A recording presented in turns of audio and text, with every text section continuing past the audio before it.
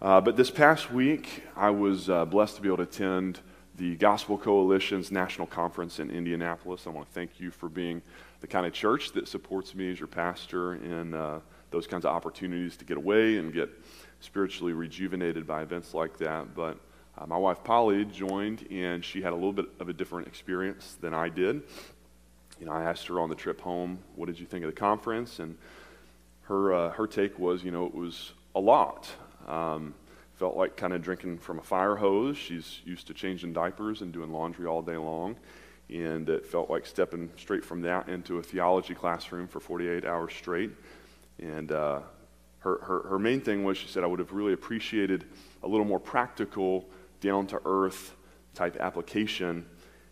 And so then I returned home this week to my sermon text for the week, Genesis chapter 24, which is where we're going to be this morning if you want to begin turning there.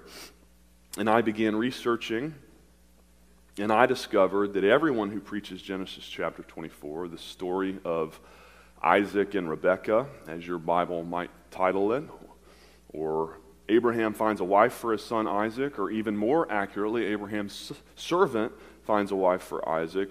All the sermons take one of two approaches. They either treat this as sort of a paradigmatic example of how God's sovereignty intersects with our human responsibility.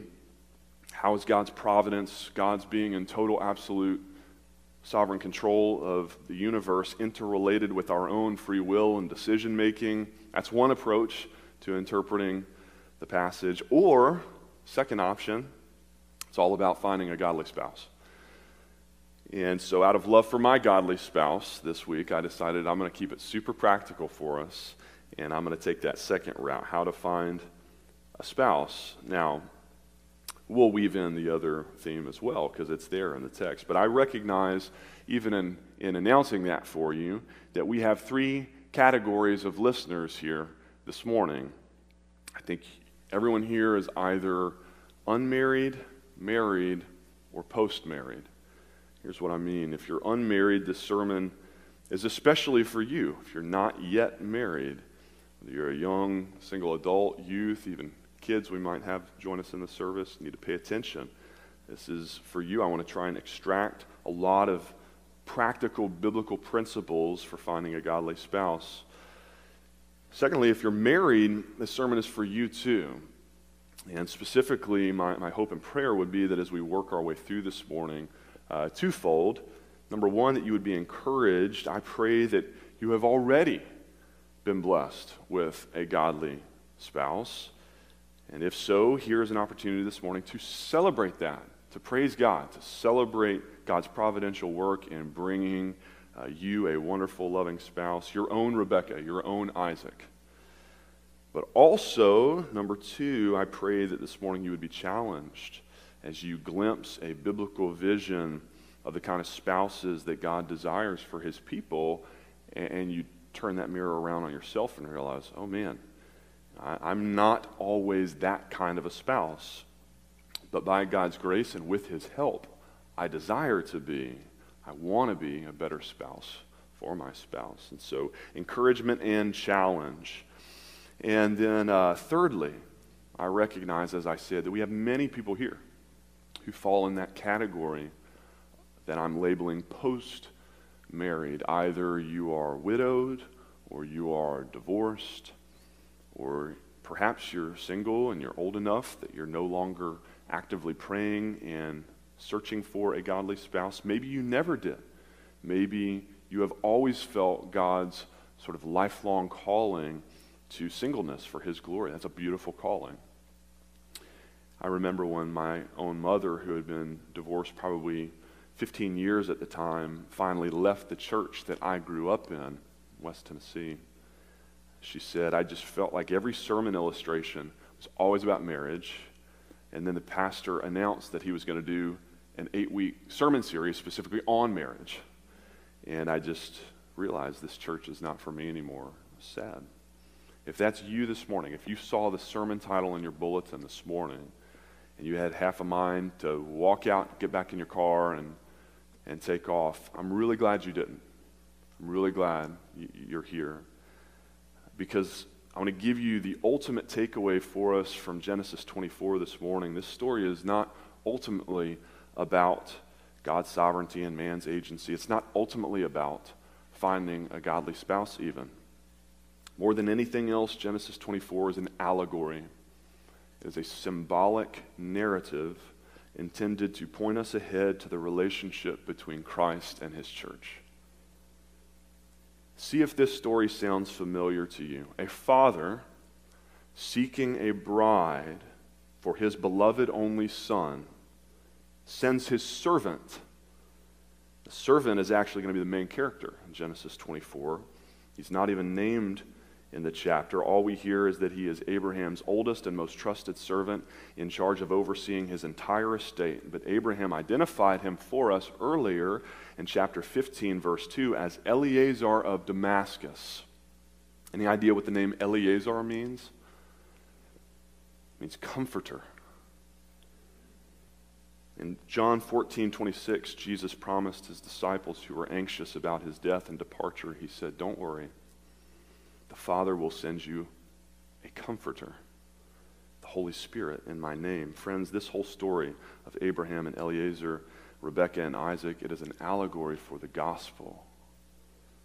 In Matthew 22:2, Jesus tells a parable that the kingdom of heaven is like a king who arranged a wedding for his son. This is the good news that God has not only sought out, but has actually bought, purchased, called, sanctified for his son Jesus, a bride, a people of every tribe and nation and tongue by the power of his very own Spirit. That's the gospel. Our servant, our comforter, our divine matchmaker between us and our bridegroom, Jesus. This is what we're going to see on display this morning. So whichever of those three categories you fit into this morning, unmarried, married, post-married, I just want to encourage you, this sermon is for you because the gospel is for you. And even as I keep it practical and I highlight some tips for finding a godly spouse, we need to remember that we are all in need of so much more than just an earthly companion. We are in need of a Savior, an eternal Savior, someone to be united to spiritually in a two become one flesh kind of union. Jesus prayed, John 17, that we may all be one, just as you, Father, are in me and me in you, that they also may be in us.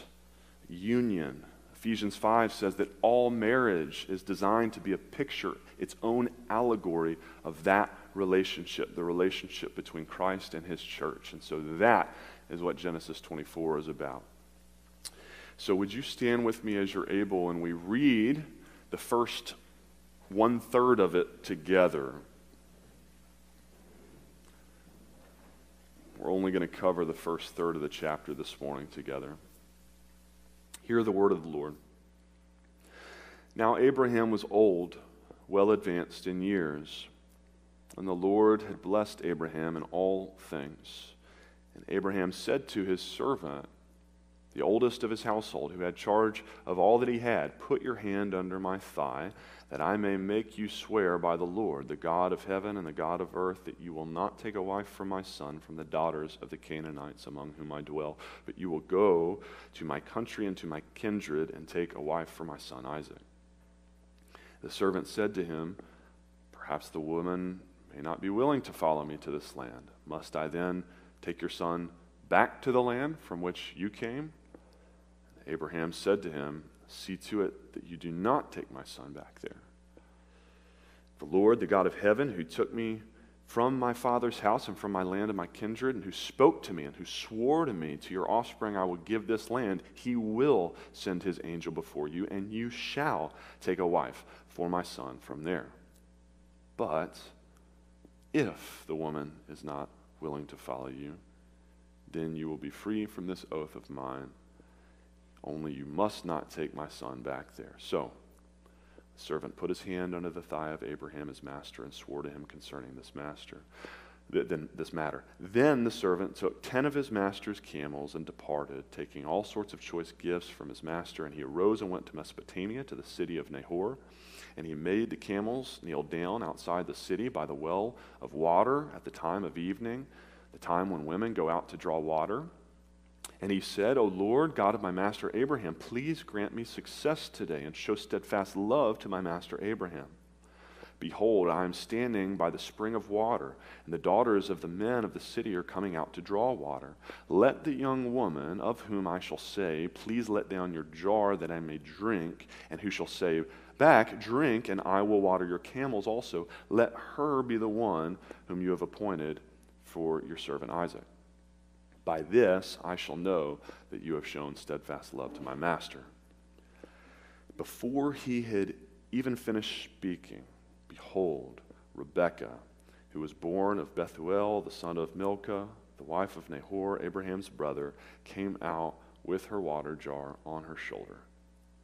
The young woman was very attractive in appearance, a maiden whom no man had known. She went down to the spring and filled her jar and came up. Then the servant ran to meet her and said, please give me a little water to drink from your jar. She said, drink, my lord.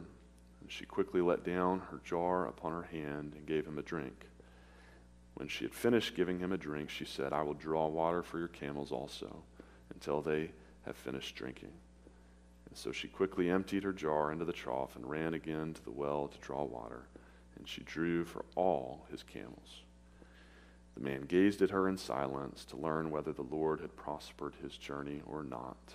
And when the camels had finished drinking, the man took a gold ring weighing a half shekel and 2 bracelets for her arms weighing 10 gold shekels, and presumably he gave them to her.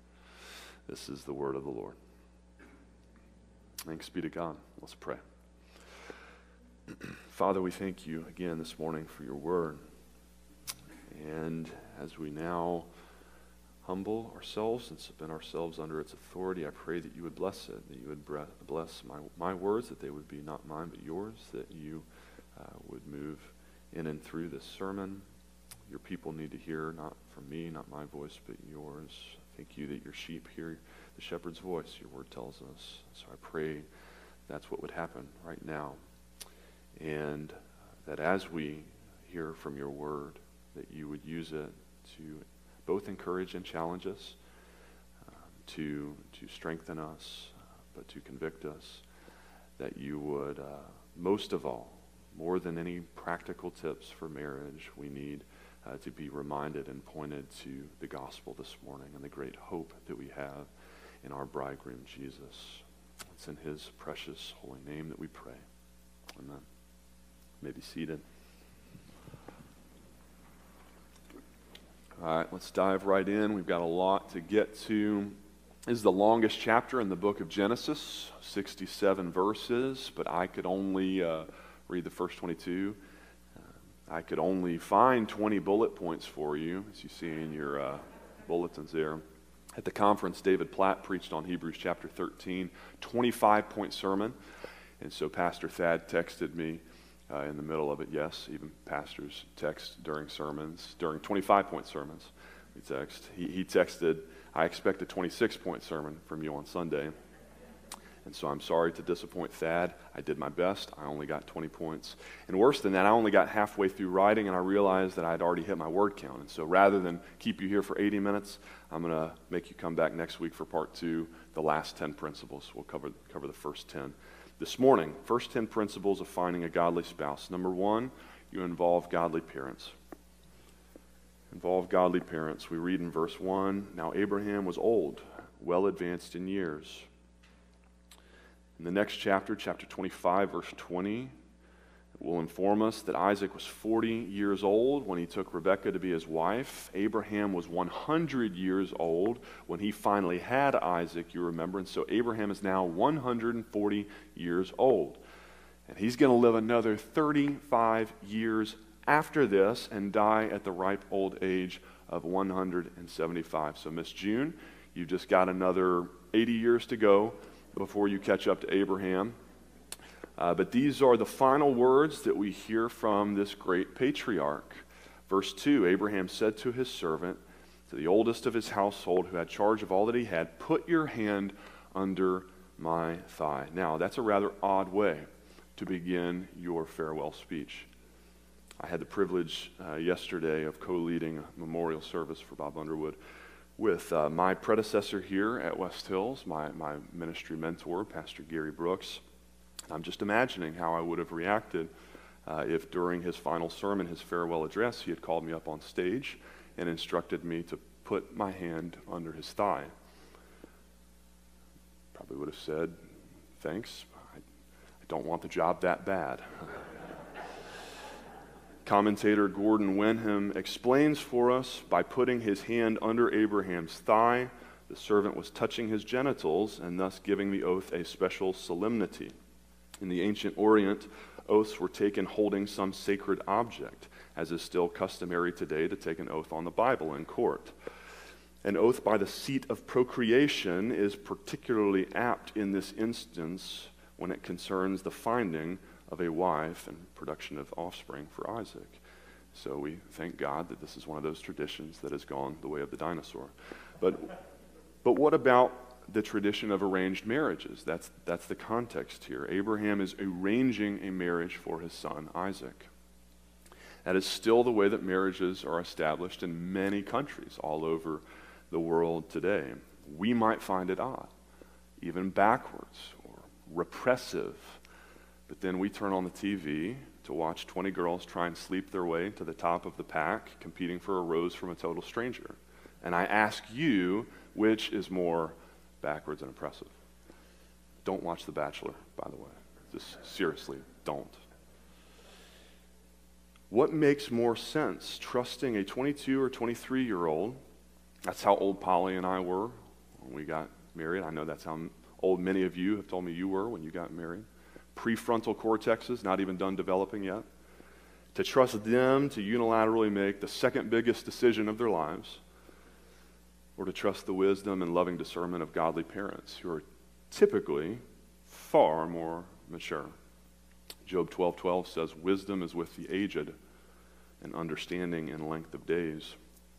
Now, that's assuming that you have godly parents like Abraham, but I would contend that even unbelieving parents have great wisdom to share. Parents, I ask you this morning, have you earned your kids' trust? Have you earned the right to speak into their lives, their major life decisions? No one likes free advice. Do your kids ask you for advice? Do they see your wisdom and desire to benefit from it? Have you cultivated the kind of relationship with your kids where you can both speak openly and honestly with one another about important stuff? In my experience, that's rare, even in the church world, between parents and kids. It's really, really sad.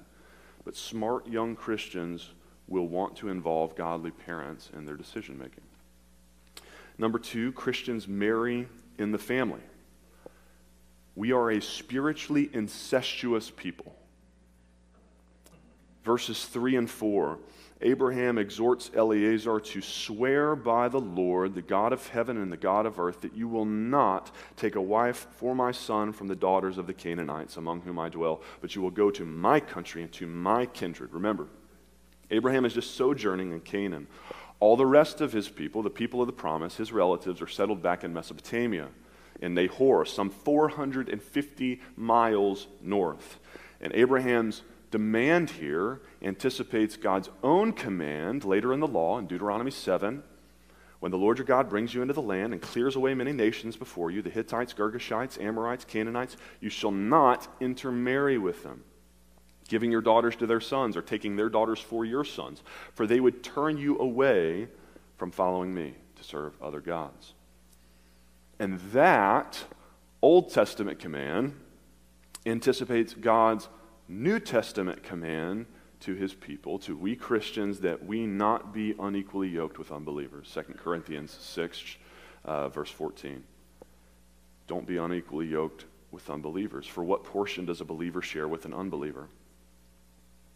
In ancient agriculture, a farmer would yoke 2 oxen together to make sure they were plowing in the same direction. So if you were a believer, who surrendered your life to Christ to live for His glory, to follow His will for your life, to walk the straight and narrow path that leads to Him, then how in the world are you going to be able to stay yoked to someone who has not died to themselves to follow Christ? You are constantly going to be pulling in opposite directions. That's why Christians marry Christians. Now, I should point out here that if you have already gotten this wrong, if you did marry an unbeliever, perhaps you came to faith later in life yourself when you were already married, we Christians don't divorce either. 1 Corinthians 7, Paul writes, "To the married I give this charge, not I, but the Lord gives this command. The wife should not separate from her husband, and the husband should not divorce his wife. If any woman has a husband who is an unbeliever and he consents to live with her, she should not divorce him. For the unbelieving husband is made holy because of his wife. For how do you know, wife, whether you will save your husband?" Because God sanctifies us through marriage. God continues working in spite of our mistakes, even through our mistakes. Listen, I know that sounds harsh to describe your marriage that way, potentially, as a mistake. I think the gospel allows us to be honest, to be brutally honest with ourselves and with one another. Call a spade a spade. Listen, Polly and I should not have gotten married. Not when we did, at least not when we did in the way we did. Neither one of us was in a place to be making that kind of a decision. But praise God that He is in the business of redemption, of turning our bad decisions into good outcomes for His glory, bringing beauty from ashes. But if you haven't yet made that mistake, if you are a category 1, not yet married believer, you need to marry in the family. Keep it in the family if you marry at all. Number 3, don't compromise God's calling. Don't compromise God's calling. Verses 5 and 6, the servant said to Abraham, "Perhaps the woman may not be willing to follow me to the land. Must I then take your son back to the land from which you came?" And Abraham said to him, "See to it that you do not take my son back. Under no circumstances are you to take Isaac back there." In fact, in chapter 26, there's going to be a terrible famine in the land of Canaan. And even then, God specifically instructs Isaac, "Do not go down to Egypt, but dwell in the land. Sojourn in the land, and I will be with you, and I will bless you." Because God does not renege on His promises. Now, later in Genesis, we will hear about Isaac's grandson, Joseph, going down to Egypt, but that's a different story. That's another example of God working despite our sin. The whole Egypt slavery thing never should have happened, and yet God redemptively brings about His plan and His purposes in spite of even our worst decisions. But the principle for us here is simple enough. We don't compromise God's calling on our lives. If you know that God has called you to be a missionary, let's say, and then a week before you head overseas, get on the plane, you meet the woman of your dreams, you don't cancel the trip. Guess what? If she is really the woman of your dreams, she will tag along for the ride. She'll take the leap of faith with you. Because as important as marriage is, God is not going to yoke you to someone who would prevent you from pursuing His good calling on your life. Number 4, trust God, but leave Him space. Trust God, but leave Him space. Have faith in God, but allow room for Him to work in ways that you never would have imagined. Verse 7, Abraham says, "The Lord, the God of heaven, who swore to me, to your offspring, I will give this land. He will send His angel before you. You shall take a wife for my son from there." Abraham boldly declares in faith, God will provide a wife for Isaac. And what we're going to see in the rest of the story here, I love this story, by the way. This is such a great story because there are no miracles in Genesis 24. God does not supernaturally intervene and defy the laws of nature and science in order to accomplish His will here. In fact, we don't hear a single word from God Himself in this whole chapter. Not a peep from God. Here's how Wenham explains it. He says, here God is not actually on stage, But the action in the chapter is such a palpable answer to the servant's prayer. In verse 12, we'll hear Eliezer pray for success in finding a wife for Isaac. He says it's such a palpable answer to that prayer that we feel that God is just behind the curtain pushing Rebekah on stage right on cue. Elsewhere in Genesis, God is on stage, front and center. God's the main character. But here, he stays behind the curtain. He's still working. He's still directing. He's just not visible. That's faith. Friends, faith is trusting that God is still working even when you can't see him. Hebrews 11:1, faith is the assurance of things hoped for, the conviction of things not yet seen.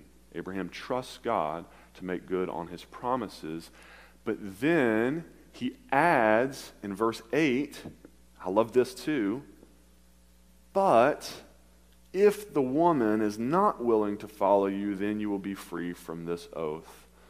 Only you must not take my son back there. Abraham trusts God, but then he leaves room for God to work in unforeseen ways. He says, look, it only makes sense if God has promised that God would provide a wife while you're there visiting Nahor. But I've also lived long enough to know that God doesn't always work in the ways that make sense. And so Abraham says, the only thing I know for sure is that Isaac is staying here. He's not going back there. That's a promise.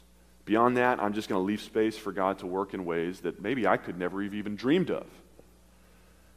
Reminds me of that great line from the Shadrach, Meshach, and Abednego story in Daniel chapter 3, when they refused to bow to King Nebuchadnezzar, and so he warns them, I'm about to throw you in the fire. And they reply, O Nebuchadnezzar, our God whom we serve is able to deliver us from your burning fiery furnace, and he will deliver us out of your hand. But even if he doesn't, be it known to you, O king, that we will not worship you. They say, listen, it makes sense that God would protect us. It makes sense that God would rescue and deliver us for obeying him, and we are hoping and we are trusting him to do that. But even if he doesn't, he's still good. And I will still have faith. I will trust, even if I go to my death, trusting and obeying that his plans are better than mine. Friends, that is faith. And whether it's for finding a spouse for you, or whatever major or even minor decision that might stand before you this morning, God is calling you to trust him even if he decides to work in ways that you never could have predicted. Number 5, pray. Pray. Verses 9 through 12, we read, the servant arose, and he went to Mesopotamia, to the city of Nahor. He made the camels kneel down outside the city by the well of water at the time when women go out to draw water, and he said, O Lord, God of my master Abraham, please grant me success today and show steadfast love to my master Abraham. Eliezer prays. He prays. This is actually the first prayer in the Bible specifically for divine guidance at a critical life juncture. You know, the kind of prayer that some of us only ever pray? Like some of us try and do everything in our power to avoid ever needing to pray, ever needing to rely on God. And we force God to force us to our knees with nowhere left to look but up before we will finally turn to him in humility and in prayer. James 4:2 says, you do not have because you do not ask. Jesus said, everyone who asks receives. Which of you, if his son asks him for bread, will give him a stone? How much more will your heavenly Father give you good things to those who ask of him? A godly spouse is a good thing, a thing worth asking God for. So pray for that person if you are unmarried. But leave space for God to answer that prayer with, not yet. Not in your timing, but in mine. Not the person you want for yourself, but the person I'm going to provide. Leave space even for God to answer no. A godly spouse is a good thing. According to 1 Corinthians 7, singleness is an even better thing. So Either way, we need to be praying. Number 6, seek a servant-hearted spouse. Servant-hearted. Verses 13 and 14, Eliezer continues, "Let the young woman to whom I shall say, 'Please let down your jar that I may drink,' and who shall say, 'Drink, and I will water your camels also,' let her be the one whom you have appointed for your servant Isaac." This is not just a random, fleece, Gideon's fleece that Eliezer lays down. This is not just a haphazard sign that he's asking for. This was a carefully thought out strategic prayer. He's looking for a girl with a servant's heart. Not just any servant. It's not enough for her to offer him some water. She's got to offer to get water for all 10 of this guy's camels. Do you have any idea how much water a single camel will drink after a 450-mile journey? 25 gallons. You multiply that by 10 camels, my math says 250 gallons of water. Kent Hughes adds, the ancient well was a large deep hole in the earth with steps leading down to the spring water, so that each drawing of water required substantial effort. An ancient water jar held about 3 gallons of water, 25 pounds worth of water. This means that Rebecca made between 80 and 100 trips up and down, 25 pounds on her head. And a camel takes 10 minutes to drink its full complement of water, so Rebecca's labors filled 2 or more sweaty hours. The heat of the Middle Eastern desert sun. Do you wonder why Eliezer brought 10 camels along? I think it was for this very purpose, because he wanted to know if she was the kind of girl who would go above and beyond in her selfless, sacrificial love for his servant Isaac. His master Isaac, rather. I don't remember the exact moment when I knew that Polly was the one. We always ask each other that question. But I do remember when I realized that she was at least marriage material, the kind of girl that you would want to end up with. It was the end of my junior year when my roommates had all left early for the summer and stuck me with cleaning our entire apartment by myself, or else we were going to all lose our $250 security deposits. And my future wife delayed her summer break to come help scrub college boy filth off of sinks and showers and toilets for 2 days. And I thought to myself, either there is something really wrong with this girl, or she's the real deal. She's a Rebecca.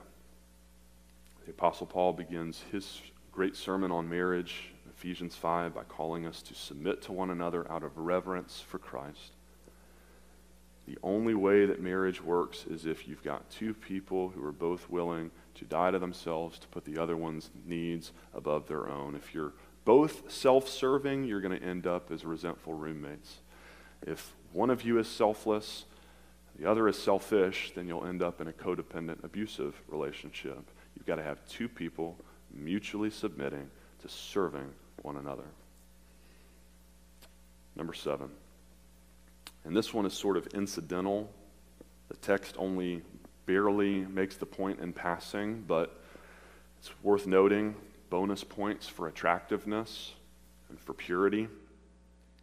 In verses 15 and 16, we hear, before he had even finished speaking, praying, love that, Eliezer's still in the middle of his prayer. God is already sending him the answer. If only it were always that easy, right? Behold, Rebekah came out with her water jar on her shoulder. Verse 16, the young woman was very attractive in appearance, a maiden whom no man had known. Now, I want to be careful here, making too much of this point, because ladies, he's going to get flabby. Men, she's going to get saggy. And so I hope that physical attractiveness was not the primary thing that drew you together. It might have been the initial thing. We are, God gives us eyes for a reason. But if that is the foundational basis for the foundation, the future of your relationship, you're in trouble. But it sure is a nice bonus, isn't it? Like you're going to spend a significant amount of time in your life with your significant other Marriage is already hard enough, but it's just a little easier when that other person is easy on the eyes, isn't it? Those of you with attractive spouses like me. When God uses your spouse's physical attractiveness to drive you back to one another time and time again, we ought to praise God for an attractive spouse and praise God for a sexually pure spouse as well, a maiden whom no man had known. Again, I want to reiterate, God redeems our bad, our worst decisions in life. God can and does bring beautiful marriages out of relationships that were marked by previous sexual impurity, or when one or both parties bring sexual baggage into the marriage from prior relationships. That is in no way a death sentence for a healthy, thriving, God-honoring marriage. But man, it sure does work best when you do it the right way on the front end and save yourselves from having to work through those issues. Number 8, act. God may be behind the curtain, but Eleazar is still on stage and he has to act. Spring to action. Verse 17, the servant ran to meet Rebekah. He's not trying to play hard to get. He's not content to just wait over in the shade while she draws water. Well, if she's really the girl I've been praying for, she'll come over to me. She'll come initiate the conversation. No, this isn't some middle school dance. There's no time to be passive and wait and see who's going to make the first move. He runs to meet her. He wants Rebekah to be God's chosen bride for Isaac. Once you've found a good girl or guy who your parents would approve of, who's a fellow believer, the kind of person you've prayed for and trusted God to provide, who's servant-hearted, physically attractive, sexually pure, what do you do next? You act, you run, you ask them out on a date. And men, at the risk of getting canceled for how antiquated it must sound for me to say this in today's world, men, you need to step up. Young men, you need to step up. This is your God-given role in the relationship. God is calling you to lead, to act, to be the one to make the first move.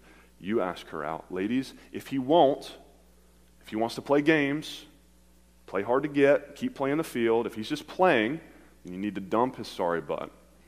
Because kids play games. You deserve a man. Husbands, the same is true in our marriages. Don't be passive, husbands. God is calling you to lead. Step up to the plate. Don't be a passive father. If your kids know that mom is the one really calling the shots, that's a problem.